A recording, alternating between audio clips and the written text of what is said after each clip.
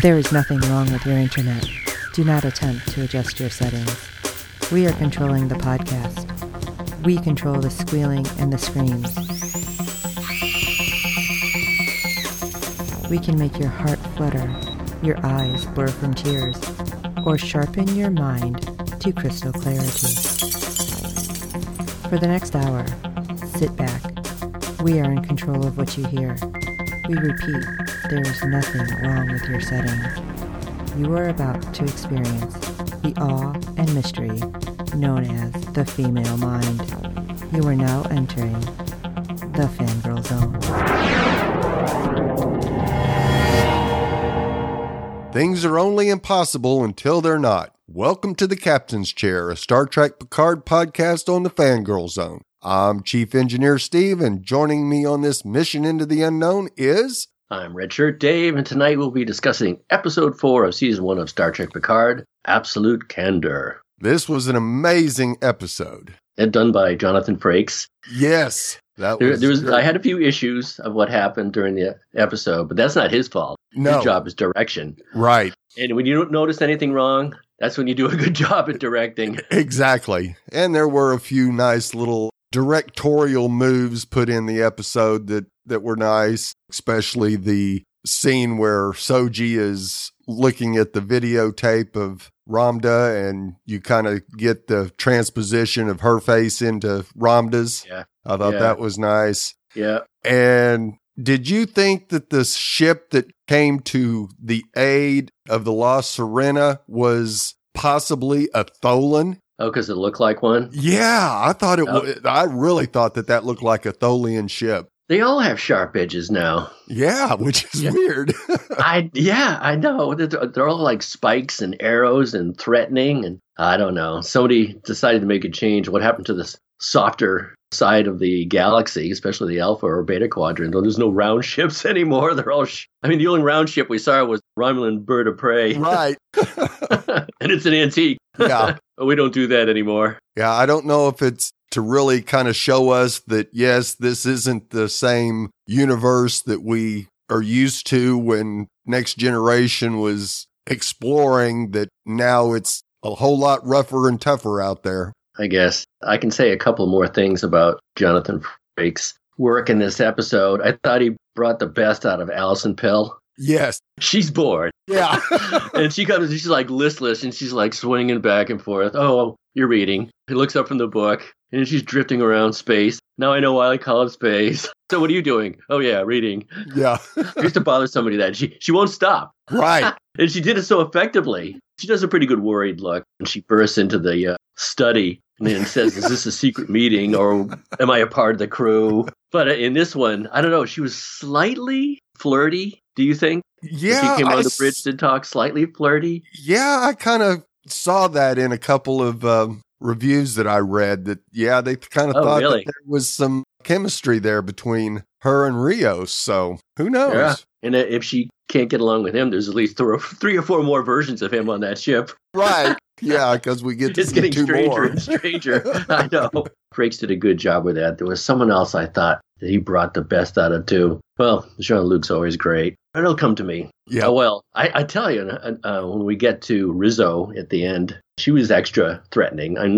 Outside of putting her hand around her brother's throat. Right, there. Yes. She looked more menacing. I don't know if they changed her makeup or what she was wearing, but she seemed different. Oh, yeah. I noticed that as well. And oh, you did? Yeah. And I know several of the reviews that I read were definitely saying that, yeah, they were getting a Lannister feel to this relationship between the two. Yeah. So, ew. Yeah, exactly. That's not good. It's about as low as you can go. Yeah. So, shall we get into episode 4? Sure, why not? Absolute Candor. The crew's journey to Free Cloud takes a detour when Picard orders a stop at the planet Vashti, where Picard and Raffi relocated Romulan refugees 14 years earlier. Upon arrival, Picard reunites with Elnor, which is pretty close to Elrond. Right. Just saying. A young Romulan he befriended during the relocation. Meanwhile, Narek continues his attempts to learn more about Soji while Narissa's impatience with his lack of progress grows, I'll say. Yeah. Cups of poison soon. Yes. So as we catch up with the past, once again, we open 14 years in the past on the planet of Vashti, a Romulan relocation hub in the Beta Quadrant. Now, it seems to be a real happy place when Picard beams down, and Picard looks like his old archaeologist days in a tan suit and a wide-brimmed Panama hat. Yeah, you know what, Steve? I don't think I ever want to see him in a Panama hat again. Sorry, JL. Right. It was kind of jarring. I'm so used to seeing him in Federation wear, even relaxing back at the vineyard. Yes. I don't know. And maybe a Romulan bird of prey should go by and slice off half of a bit of the hat, make it a little more rakish. Now, of course, he gets greeted warmly by the inhabitants, and having stolen some fruit from the marketplace, young Elnor runs home announcing Picard's impending arrival. Sister boy. Yes, and as Picard arrives there, he gives the boy a copy of the Three Musketeers. Yeah, I wrote a note about that somewhere. Three Musketeers, that was an interesting choice. Yes. Back then, it involves a lot of swordplay in that part, French history. And of course, he must be interested in French history because that's where his vineyard is. But I thought to myself, why Three Musketeers? There's always a reason behind a book in every show we watched. And back then, the Musketeers were supposed to defend royalty. So I thought this was kind of an odd choice. Why would you want to introduce a narrative, or at least an allusion to one, where the heroes were actually defending royalty, which is like non-representative government. It's hardly democratic. Right. But they did fight for, I guess, personal freedom, but it was over treachery. And they often tangled with the organized religion. So maybe we should keep an eye on that. Maybe not. But I thought that was an interesting choice. And you know what, Steve? Speaking of 14 years in time between stories, we're supposed to be 14 years later. If I remember correctly, Alexander Dumas, as he would pronounce it, wrote The Man in the Iron Mask. And I think that was like 14 years or so around there after the original story. He didn't write it 14 years later, but The Man in the Iron Mask came out. That was supposed to be when they're all much older. Right. The original story. So that kind of mirrors what we're going through here. I wonder if they chose it because of that. That's a strong possibility, I think. Yeah. Maybe somebody in the writing staff opened a book. So as a sign of gratitude, Elnor hugs Picard. And that was a shocker. Yeah. At least he didn't snap in two. Yeah. Like an overwrought potato chip. Oh my God, snap. A child hugged me. And of course, this prompts Elnor's caretaker, Zani, to inform the boy that he's making their visitor uncomfortable. Tried to poo-poo that. Yeah, by saying, someday I may get used to the way of absolute candor. Now, Zani is one of the sisters of the Kowat Malat, an all-female religious order fighting force whose ways of absolute candor involve speaking one's mind without hesitation or guile. Kind of like 12 Monkeys. Yeah, just a little bit.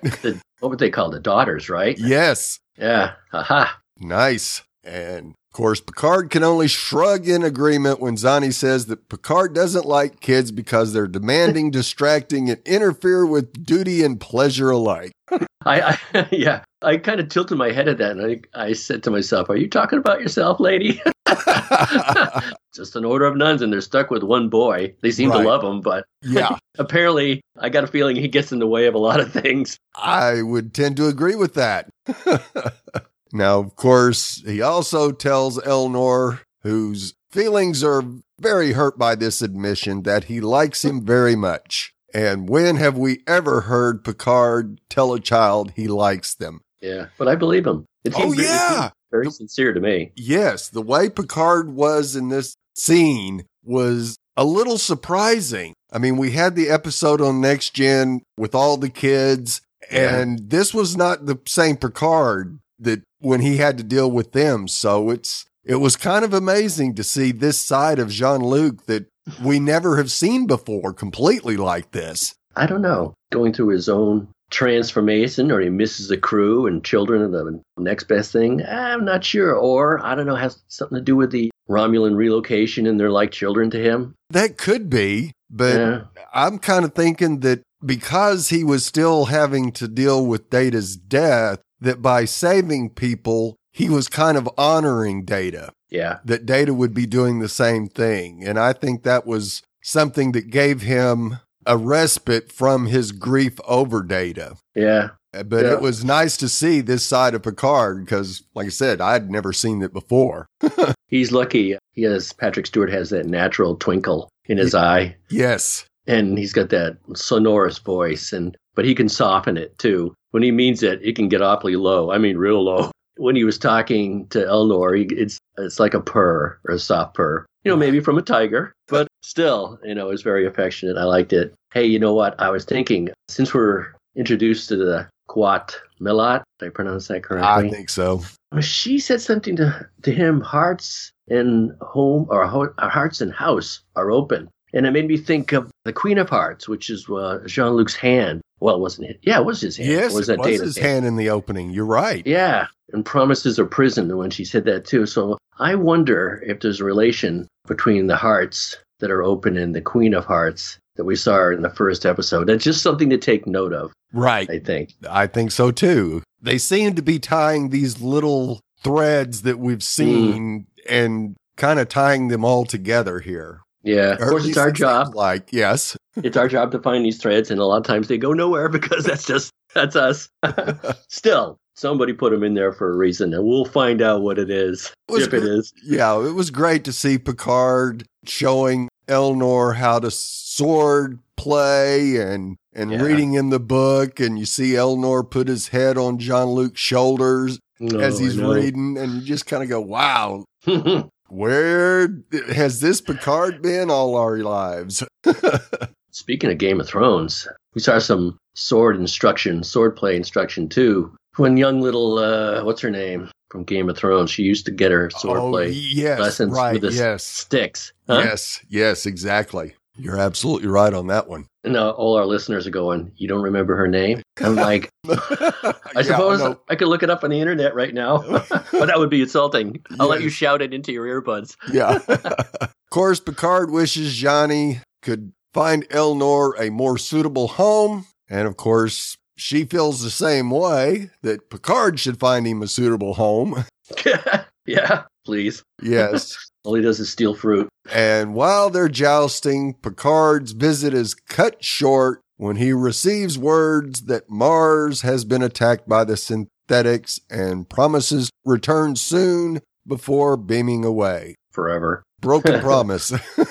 Yeah, promises are prison, Steve. Yes, they are. So let's jump to the present. So we're back aboard La Serena. And Steve and I discussed earlier, Girardi is bored with space, and she realizes why they call it space. And I love the way she turns it all around. Oh, yeah, space is big and nothing. But yes, there's so many galaxies and planets, and so maybe it is full of stuff. Yeah. And Rios is looking at her like, oh, my goodness. Yeah.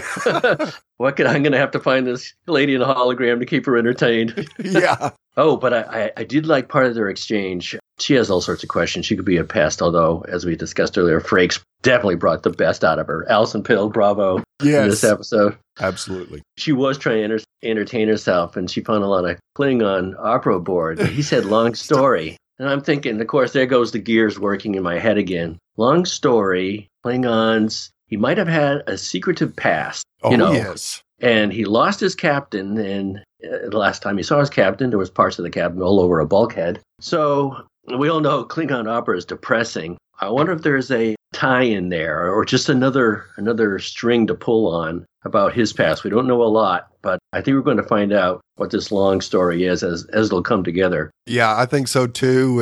And this might have been Rios's way of, shall we say, diving deep into his grief and depression of losing his captain. So he needs to pick up a book and read about it. Right. So he can get a handle on it. Right. Yeah. Absolutely. Oh, I know. This is who I was thinking, Rafi. I thought Jonathan, of course, she comes storming onto the bridge. Yeah. And in a twist, Girardi goes, oh, thank God, or something to that effect. I was getting depressing out of stories of the suffering of the soul and death and pain. Right. And that's when Rafi walked in. I thought Jonathan Frakes really brought the best out of Michelle Hurd also. There was one point she was pretty disgusted. I mean, impatient when she walked onto the bridge. Oh, yeah. And then there was a part when they were in the study in the hologram, which we'll have to discuss later, where she's making a point and she looks up at the captain and she's got her hand and she's twisting her hand and she makes a point back from Rios to Picard. And she keeps the hand turning as she turns her head and looks back at Picard. And I go, ooh, that was just a nice little acting touch. Right. Without camera movement. But the scene itself contained movement from her as she went from one person to the next. But it was shown through her head and hand movement. I'm like, way to go, Jonathan Frakes. Yeah. Either that or she did it on her own. But I thought it was a nice little touch. Yep. This is when we find out Jean-Luc Picard has changed. Change of plans. Yeah. And he wants to stop at Vashti. And of course, Raffi makes a face like, oh, this man. And things aren't going that great. There's a petty warlord flying around in a Klingon. Was it a Klingon bird of prey or a Romulan bird of prey? Romulan bird of prey. Romulan bird of prey. Okay. Actually, it's not one I recognize at all. Yeah, it looked like one all the way back to the original series. Yeah. There's no sound in space. They should have had it backfire or something. Yeah. Or sound like little pieces dropping off it or something. Maybe that would be a bit too cartoonish. Right. I can just see that suggesting that to Jonathan Frakes, and he'll look at me like, are you kidding? Yeah. Sorry. But when we get back to the planet, we get to see how Elnor matured. And he seems like he's still following the ways of the Three Musketeers. Hasn't been able to find a suitable home, which I thought was key, outside the Coat Malat. Maybe there's two reasons to that. They have high standards, or they couldn't let him go. Right. I don't think they could let him go. Yeah, I tend to agree that she even says there wasn't any better place for him to go. Right. Yeah. Plus, we like him. He's our guy. I looked up Evan Evagora's credits before we went on air today. He does not have many at all. Wow. So this is very few. I'll take a quick look at it right now. He looks totally different. He looks like an elf. Yeah. But if I go to his credits, you can see his work for Star Trek Picard. He has one credit for Fantasy Island, another called Secret City, where he was uncredited. And that's it. Wow. So somebody gave him a job. He looks great. I have to say, he looks great. Oh, absolutely. Now, I thought it was hilarious when he comes in and Zani says, "You've grown old." Yeah. Picard says, "And you haven't," because she didn't look a day older. I know. I thought they might give her a crease, so I looked. I'm like, nope. She looks the same. Yeah. What's up with that? I don't know. Good living. I guess so. I think, you can look at the Romulan. Even a Romulan senator can put on weight after a while. Right. Right? Especially if you hang around in a bar all day. Yeah. I guess Romulan ale can be a little fattening, too. I remember, speaking of that bar, the sign out front, Romulans only. Right. Here's another diversion. Are there Terrans on that planet or other beings? Because I didn't get an inkling that there are, but it seems that there are because it's Romulan only. But who are they excluding? Right. And, well, I know I heard a couple of times both Picard and Zani mention Terrans. And so apparently there was some other people there before they brought the Romulans to that place, I believe. Yeah. We haven't seen them either. That's rather odd. Yeah. A show like Star Trek, they usually cover all the bases. You'd see somebody, if there was somebody on that planet, especially like, let's say, taking the role of like the American Indian, they got pushed off the map. Right. Rather violently. And with this relocation, there might be a native population there that doesn't feel too comfortable about being displaced. Yeah, more than likely that is what's going on. Yeah, Zani says that, they basically are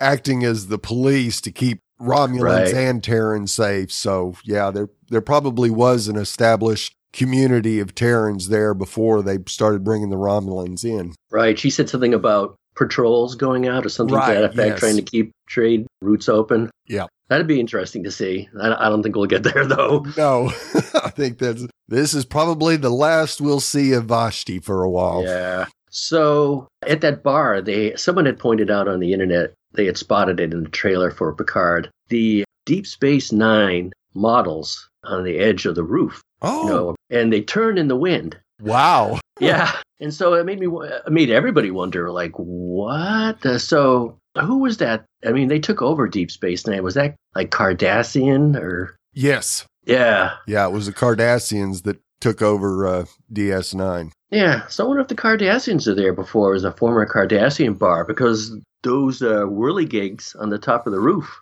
of the overhang, the outside seating, that's the Deep Space Nine models, and they're twirling in the wind. Wow, nice. Kind of weird. Yeah. Now, I also noticed as he's standing there by the sign and you get a shot inside the bar, there in the background, you see a Romulan in a pre-tech outfit. So the governor wasn't the highest ranking official there, which I thought was very interesting. But yeah, he was back in the shadows, and I go, I recognize that costume. That's a pre-tech. Oh, that's very interesting. He has no power. Apparently Just like not. the senator has no power. Right. So I guess this warlord that's flying about in that old bird of prey is the only power. No wonder, I guess there's a ranger outfit. Right. That was there first. Too. Yeah, that was in control of that area, but they didn't have the resources to keep it under control. Yikes, it's turning into the Old West. Yeah. Yeah, so good old Jean-Luc Picard, he doesn't like the Romulan sign. Takes it down and stomps on it in a good old Jean-Luc Picard fashion. Right. But he pretty much got the cold shoulder from everyone. But he picked a fight. Yes, he did. Deliberately. He doesn't like the way things are going. He didn't like that Elnor had signed up when he had initially met him, and they had a rough patch they went through, and Elnor had the absolute candor. He came out with his feelings. So, did you miss me? Right. Of course, there was a flashback when Picard's sitting down with Zani, and Elnor brings over the bread, and he goes, "Oh, not now." Clang, goes down the plate. Really? What am I, a child to you still? Right. Oh, that must have stung a little. Picard, are you clueless or what? How many times do you have to go through this season before you get it? Yeah, and it stung even worse when he sits down and tells Elnor the story of why he wants him to bind his sword to his cause. And basically Elnor says, "No, you only wanted me now because I'm big and strong and you're old, so screw you," basically. I know. Picard, what are you thinking? There has to be at some level Picard appealing to the memories of the Three Musketeers. Don't you want to join my lost cause? Right. All for one, one for all. We're in the minority here against the evil empire, whoever they may be. Yep. I guess it did, but boy, it could have worked against him too. Yeah, it really could have worked badly against him. But in the end, Elnor did decide to bind his sword to Picard's cause, especially because it's hopeless. That's the best kind. Yes. And they're being pursued. So he shows up after Picard decides to make his statement in a bar. And you notice nobody throws a Romulan ale in somebody else's face, because that would be a waste, Steve. Yes, absolutely. You never throw a Romulan ale. And if you do, somebody better have their mouth open. Yeah. But in a vicious move, and a very acrobatic one, Elnor spins to defend himself, parries a blow from the first attacker, and as he's swirling through the air, there's a blade cut right through the ex-senator's neck. You see a little trim of a little bit of green there, and then splop. Right in front of Picard. He's like, "Oh my goodness." Yeah.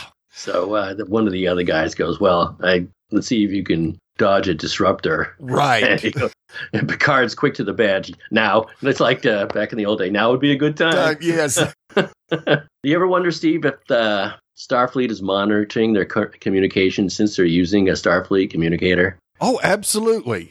Yeah, isn't that kind of dumb? Yeah. It's not the brightest move in the world. And even Picard says that when he's talking to Elnor, that yes, he believes that it's more than likely that he's being chased. Yeah. Yeah, we're just waiting for Starfleet to show up. Why not? They're just playing him too, like whoever else is chasing, because the bad guys are chasing him. Right. And if they're working with the Talash Yar to find the hive of Soji's people, I can see them both playing it that way. I guess so. No one else could figure out where they were on Free World. Right. Yeah. If Narissa / Rizzo doesn't get her brother to cooperate, then they are also always knowing where Picard is at all times. So they beam back just in the nick of time. It was interesting earlier when Picard beamed back 14 years ago. He was walking away with that awful hat. Yes. He's walking down the steps and he beamed him up in mid-walk. Right. Now, how did he land I know. both He didn't walk feet. into a wall. Yes. When he got back aboard the ship. Or falling down because he was taking a step. Yeah, I know. And there's no more step there. Like, I can just see the guy in control of the transporter like, Admiral Picard, how many times have we told you not to be on the move when we transport you? Whatever. Yes. Oh, it is fun, though, when they get back in the ship, though. That bird of prey attacks. Right. And it is old. You can see in some of the latest ships where the weapons fire comes from. Like in the, I think it was the Enterprise D, there was a circle underneath the saucer part, and it would shoot from anywhere in that circle. They didn't have to shoot from a port. Right. Or like a gun, let's say, a weapons port. But this did. This old bird of prey had to shoot. It just shot forward, and that was it. So if you wanted to shoot somebody, you had to turn. Right. I didn't quite catch that from Rios' ship, though, where it came from, or the fire from that ship that suddenly came out of nowhere. So maybe there isn't that hideous ship that came out of nowhere. Yeah. And I couldn't tell where the weapons fire came from on that ship, too, whether it was from. It seemed as they passed, though, it would turn at an odd angle, a 90 or 45 degree angle. Yes. So maybe they can shoot anywhere. Yep. But that was this was fun. Great scene. Yeah, this was really a great scene. And because we haven't had a space battle yet, and Rios does a great job of outmaneuvering the bird of prey. Yeah. He picked a protocol for evasive action, and yet he's still handling the controls. I'm like, hey, dude. Yeah. You're overriding your own protocol you just initiated. And then we get another emergency hologram as all of a sudden there's a weapons Rios at the con. Yeah, I wonder if this guy was down on the bar. Yeah. Back on he looked a little disheveled. He's like slumped over his controls. Like, did we interrupt you, buddy? He's like a swarthy pirate or something to that effect. Right. So, yeah, great battle. And the ship does slice between them. And that gave me a flashback to First Contact. And Picard decides to join the fray. He's tired of hanging around. Right. Because he was the Locutus once. And so they come back. And that little ship, what was the name of the little ship they had the Worf was on? It was from Deep Space Nine. He was in the battle, too. Yeah. And the way they introduced the Enterprise was it having it cut between the Borg cube and his little ship of Worf's. Yeah. And that was such a cool moment. And then on a smaller scale, this was replicated here when 7 of 9 ship cuts between the two. And everyone's thrilled. I saw some of the feedback on Facebook. People screaming, 7 of 9. Yes. I'm like, well, yeah, but didn't you see the credits at the beginning of the show? It said Jerry Ryan. Yeah. Couldn't have been that much of a surprise, but I guess people don't read the credits at the beginning. Yeah, apparently not.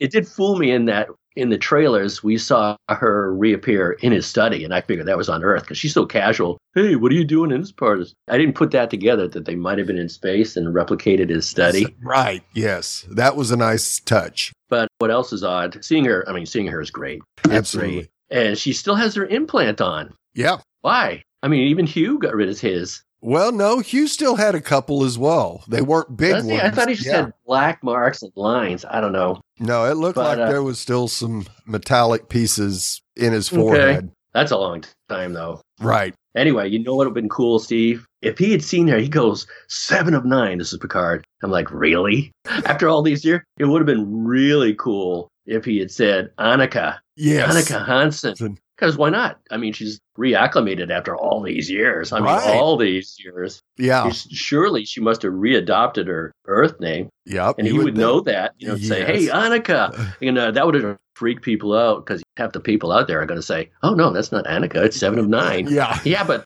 that was a long time ago. And she's been hanging around in space, apparently. You think she'd lose that name? Or is that just me? Right. Yeah, so yes, it was great to see her. And of course, her telling him that she owes him a ship was a nice touch. Yeah, we'll have to find out what she was doing in her, I don't know. Apparently, she's in the Beta Quadrant. That's a long way from her home, if you call Earth home. That's where she was from originally, and that's where Voyager returned to. Yep. So what the heck is she doing out in the Beta Quadrant? She's following him too? Right. Now, that could be. Could be. Yeah, if Admiral Janeway is still an admiral that might be on the inside, that kind of keeping an eye on Picard and sent 7 of 9 to follow him. Cool. If she's still a part of the Federation, she'd be the type that would quit too over principle. Oh, absolutely. I wonder if I don't think we'll get to see her. No. She's busy. Yeah.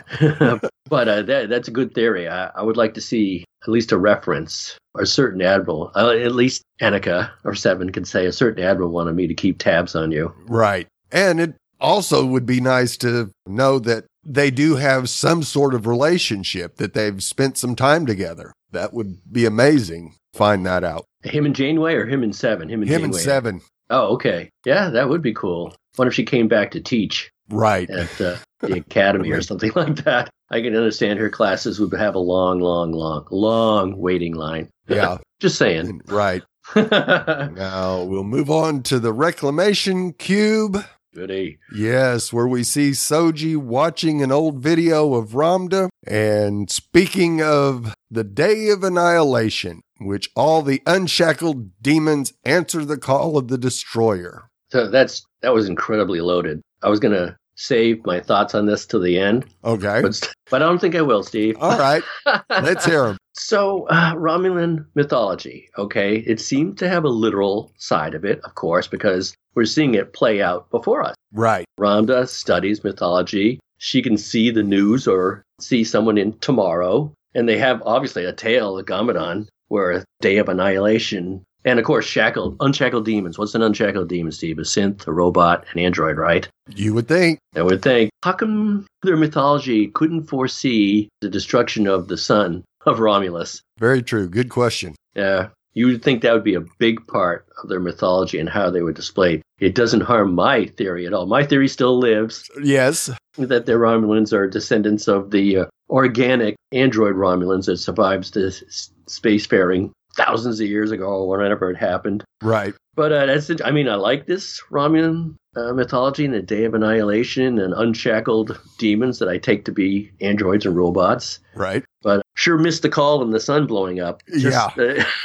Oops. Yeah. Now, later, while examining the still unconscious Ramda in the disordered wing, Soji tells Narek that she blames herself for the woman's suicide attempt and that she's felt seen by Ramda. Seen as an exposed? I kind of think so, maybe. See who she really is. So, yeah, okay. She hasn't been activated, and we find out later that they speak of the activation. Narek and his sister talk of it. Right. You know, and that gave more weight that there's obviously a lot more of them out there, or a nest, as we had learned, which is really interesting. And it made me think, so there's more than one destroyer? Yeah. The whole narrative of this season is the destroyer, and it's heavy in their mythology, but there's a nest of them? Right. Of course, the Romulans wouldn't know that. They're like, but they're examining this one person, Soji, as a destroyer. So if they kill her, that means another destroyer comes along? Have they put that into thought? That just seems like a narrative or written misstep to me. Well, if you consider the way Narissa has treated Narek, is really their goal is to find the nest, kill Soji, and then destroy the nest. Right. The only reason they haven't killed Soji yet is because they want to make sure that there's not another destroyer in the nest to take her place. I guess so. Yeah, but that falls into my thinking, though. Like, yeah, it still has a mythology built around it. It's like, can there be multiple destroyers? I mean, I don't think Romulan mythology would account for. There's going to be one after another. I mean, these people in their modern era know that there's not really a mythical being destroying them, even though that's what she represents. But it still strikes me as a little odd that we have Soji's the main character. Right. And they keep calling her the destroyer. They're not going to kill her off because that would kind of wreck the show. Right. Well, maybe they will by the end of the season, but they just can't say, well, here's another one. Unless Soji has a triplet sister, or actually it could be quadruplets. Right. Right? That'd be weird. Yes, it would. All right, enough of my tangent, Steve. Please continue. All right. And after subsequent drinks, Soji asks Narek how he always knows her whereabouts and has so much insight into her life. Well, it's about time, Soji. You started questioning that. Yes. In our neck of the wood, that's called Dawn coming over Marblehead. Yes. Now, she just flat out asks him if he's Talas Shar, and he denies it, but even if he was, he wouldn't admit to it. I know. We've seen that before, too. That's kind of a good joke. Right. Aren't you supposed to say no? Yeah. Right. And so yes. absolute candor is clearly not Narek's strong suit. Yeah.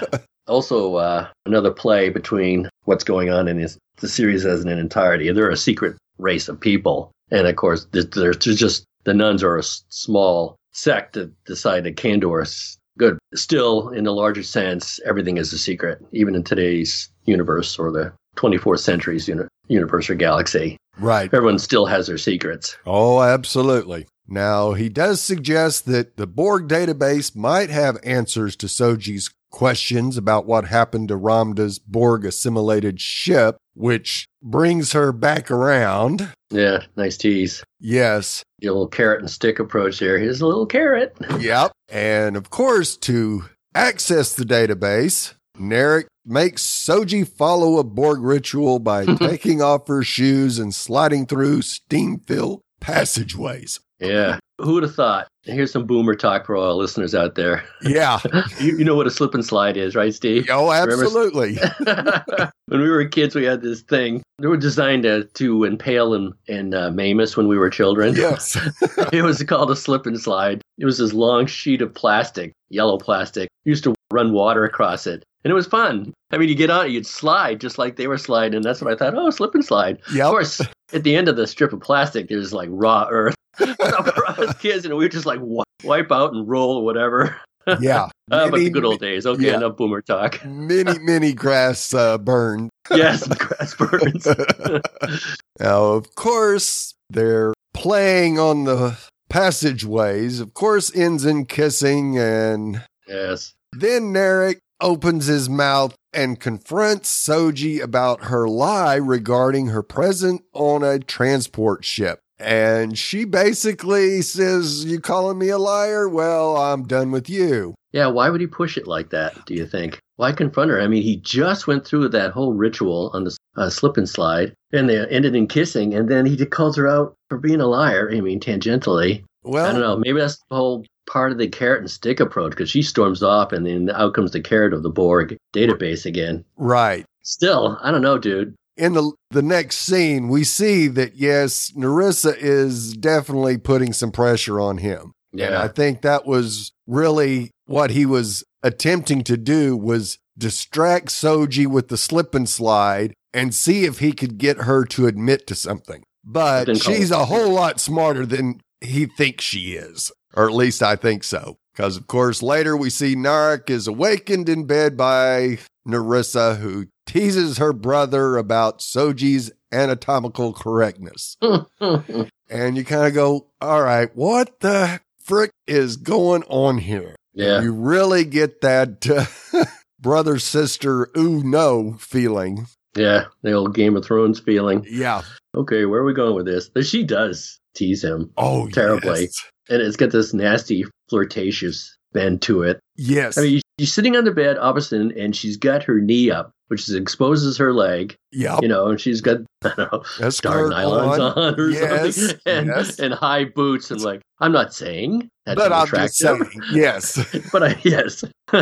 That's when he admits he doesn't want to activate her. Right. Which would, of course, require the need to kill Soji if they did. Yeah. How did they know about activation? Remember, when they first sent that team to get Daj, I mean, those stormtroopers, whatever they are, right, talked about activation. So obviously, have they seen it before? They have experience with activation. They don't know where the nest is, but there's some out there. Right. Well, I think that, yes, they believe there's a nest because they tried to get Daj first, and she took him out. They realized, oh, well, we can't do it that way because if she but they knew about activates- activation. Right. Yes, they did. Did they have experience with activation beforehand? Yeah, I don't think so, but I think it is part of the mythology that we haven't heard Ramda actually inform us of, but I believe that that's what they're going by. Maybe. Yeah. It seems to have a scientific field for it. I don't know. It just makes me wonder if they haven't come across a nest and they've come across a replicant like Soji, maybe there was two others or two brothers or two other sisters somewhere, maybe not fully formed, but then they got tales of activation, perhaps? I on some distant planet or whatever, and things just went straight to hell. I don't know. We'll see. Yeah. So Narissa reminds him that Soji will have to be killed, but he says they can't do that until they've learned where she comes from and where the rest of them are. Yeah. And that sure gives us the feeling that Soji and Daj aren't the only data-bred androids roaming the galaxy. Right. So I wonder if some had escaped the nest, or were they sent out too? Because Narissa seems to think, I mean, she's in the cube for a reason. Right. She was sent here. Right. Yep. And Rizzo reminds her sibling that your little robot girl has a plan, and don't forget that. Unbeknownst to her. Right. And then she grabs him by the throat and demands he reveal Soji's true identity, and he tells her the destroyer. Yeah. That didn't seem to flip her out, though. No, I think she was expecting to hear that. I guess. And she gives him one more week to get somewhere with his undercover work. After that, they'll try her pain and violence approach. Okay. I'm sure she has an outfit for that, too. Oh, I'm sure she does. I think it involves high boots. Yeah. So do we got any new theories, Dave? Oh, I kind of swept through them already. I just can't help myself, Steve. Right, that's fine. I understand. Now, it was interesting that in the movie Generations, Jean-Luc grapples with the death of his brother Robert and his nephew Rene, which was first introduced so well in the Next Generation episode Family, and coming to terms with the fact that he'll be the last of the Picards. Could he possibly see Elnor as sort of a son, the offspring he never had? He thought of Data that way. As It's very possible. Certainly a shipmate. Right. Course. Yeah. It's very possible that he did grow to feel like he was sort of a son to him because he was always mentoring him. Yeah. So, yeah, you could very well look at that as being a parent to a child, as you're always trying to give information that will keep the child from making mistakes. Yeah, and certainly Data was a blank slate. Yes. So, he could fly a starship, but I mean, he's the funniest part of the show sometimes, of what he didn't know what was going on. Yeah. So there are a few things I would like to bring up. I made some random notes here and there, maybe not theories, but just observations. Okay.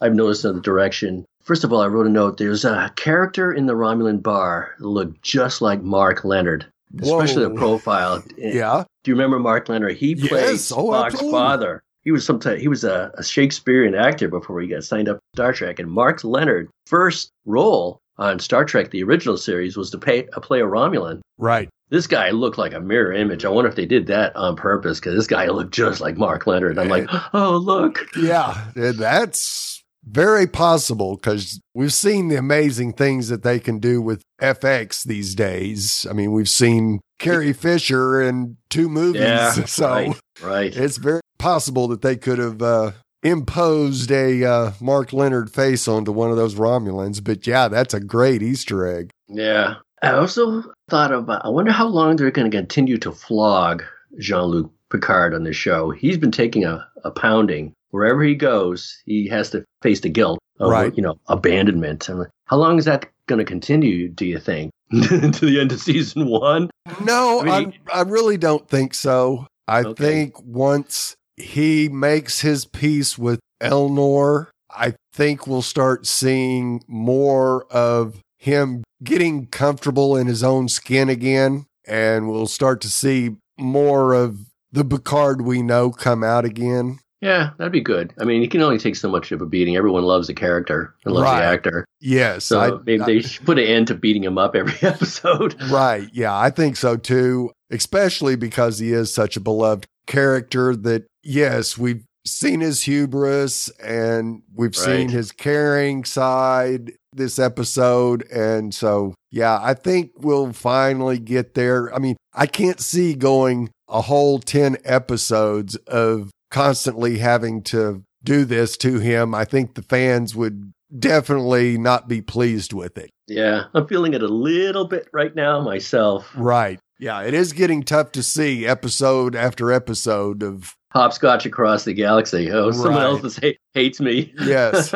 Well, we were talking about the Kowat Milat earlier, and they apparently are the enemies of the Tal Shiar, which is awesome. Yes. That's awesome. Yes. So why hasn't the Tal Shiar wiped them out? Very I'm good thinking question. that, and I thought, why would the Tal Shiar or the, what's the name of the other movement, the Jat Jadbot. Yep. Mott, yeah. Why assassins? Why not smart bomb? Or, Right, they attacked Mars, or somebody did, with a fleet of ships. Who cares if they just blow up the vineyard or blow up where the Co-op Melata? Why don't they do that? I mean, why assassins? Right. I mean, you leave the chance of leaving bodies behind if you send in operatives. But if you just drop a proton torpedo, Yep.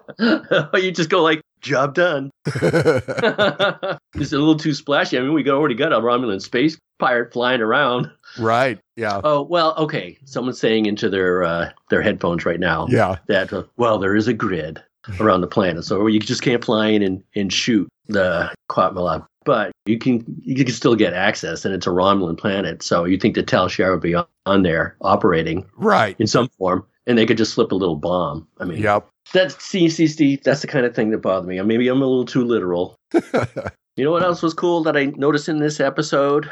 For some reason, they had to replicate Jean-Luc's study. It's nice to have you study with you, and it fooled everybody during the teasers because everyone thought he's back home. He just replicated it. Right, exactly. People are meeting on there. So, okay, whatever. I don't see why. But he looked out the window, and he goes, pause program or end program, and the bird stops in midair. Right, yes. And he's down on the planet. And when he's talking to Zani, if you look in the background, there's a lot of birds and butterflies flying around. I'm like, okay, maybe I'm going out on another tangent, but what's up with all the winged things? Is it just because they're going to introduce a bird of prey at the end of the show? Interesting tie-in. Or something more thematic, maybe it has something to do with freedom and peace. Right. And flying. But I don't know. To me, I'm looking in the background. There's something fluttering all the time, at least down on the planet. Right. Certainly not a spaceship. Right. Definitely on the planet. Yeah, even when then we got the bird of prey, so maybe. Yeah, they're trying to tie that in. Yep. Because we even saw when he first returns and they show the shot of them playing with the tarot deck, the first thing that moves is something flying up off the table. Yeah, and everything's triangular too. Yeah. I thought of that too. So the Pixmit cards were triangular and these gambling cards are triangular. And it made me think, the old saying, there's two sides to every coin or every argument. Right. But if you're a Romulan, there must be three sides to everything. There's the two ones that are in the open, opposing thoughts or train of thought. And there's the third one, which belongs to this whatever secret you're keeping. I mean, that was my impression. Yeah, absolutely. A very good one. And I completely agree with that one. Because, yes, we hear in the episode that the Romulans do not believe in absolute candor whatsoever.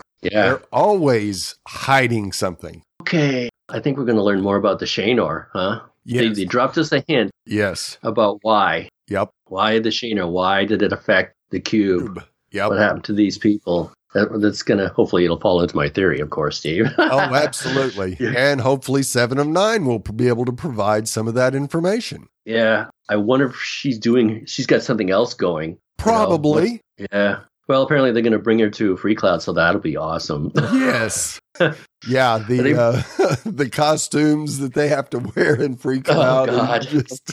It would be Star Trek unless they did that. I mean, every single day they had to do, from detective shows to the Wild West to everything else. It's dress up time. Sherwood Forest. There's one more Easter egg I can point out. The Wallenberg class of transport ship. Yes. So that was named after Raoul Wallenberg, one of the heroes of the Second World War that helped dispossess people. Right. Escape fascism. Right. And they never found him again. Yeah. Either. So not that he was an unsung hero, but at least the show saluted somebody that saved, I think he saved maybe hundreds of thousands of lives. Oh, absolutely he did. Yep. Interesting. I'm glad he got a little bit of tribute there. Yep, absolutely. I agree. We'd love to hear your thoughts on each and every episode this season and looking forward to interacting with you on social media. How can the fans interact with us, Dave? They can go to thefangirlzone.com and click on the contact link, where you'll find several ways to contact versus via email and through social media. On Twitter, you can find Steve here at Sawyer Steve, and I'm at The Real ID Dave. or you can just search out Interdimensional Dave. I think I'll be writing on my blog all my frustrations. There's really nothing to build upon for my theory. Right, yeah. But it wasn't dismissed, and there's pretty interesting clues. And maybe I'll work it into butterflies. There we go. I like it. So please review and rate us on iTunes. Good ratings and reviews help other fans of the show find us, as there are a lot of Star Trek Picard podcasts out there. Tell your friends, and we do hope you're enjoying our podcast. And don't forget to check out the other great Fangirl Zone podcasts. Episode is on February 20th, and it's titled Stardust City Rag, baby. I hope there's a great soundtrack we can download. So remember, this is Chief Engineer Steve. Someday I may get used to the way of absolute candor. And this is Red Shirt Dave. I had to go to the Replicator and get a whole bunch of new red shirts, because when I went to target practice with my friends in a holodeck last week, I didn't know I'd be the target. Oh, but, no. Lesson learned. But the good news is, Chief Engineer Steve, I'm going to be on Romulan TV. Oh, that should be awesome. I know. I hope I don't regret my choice. Let's hope not.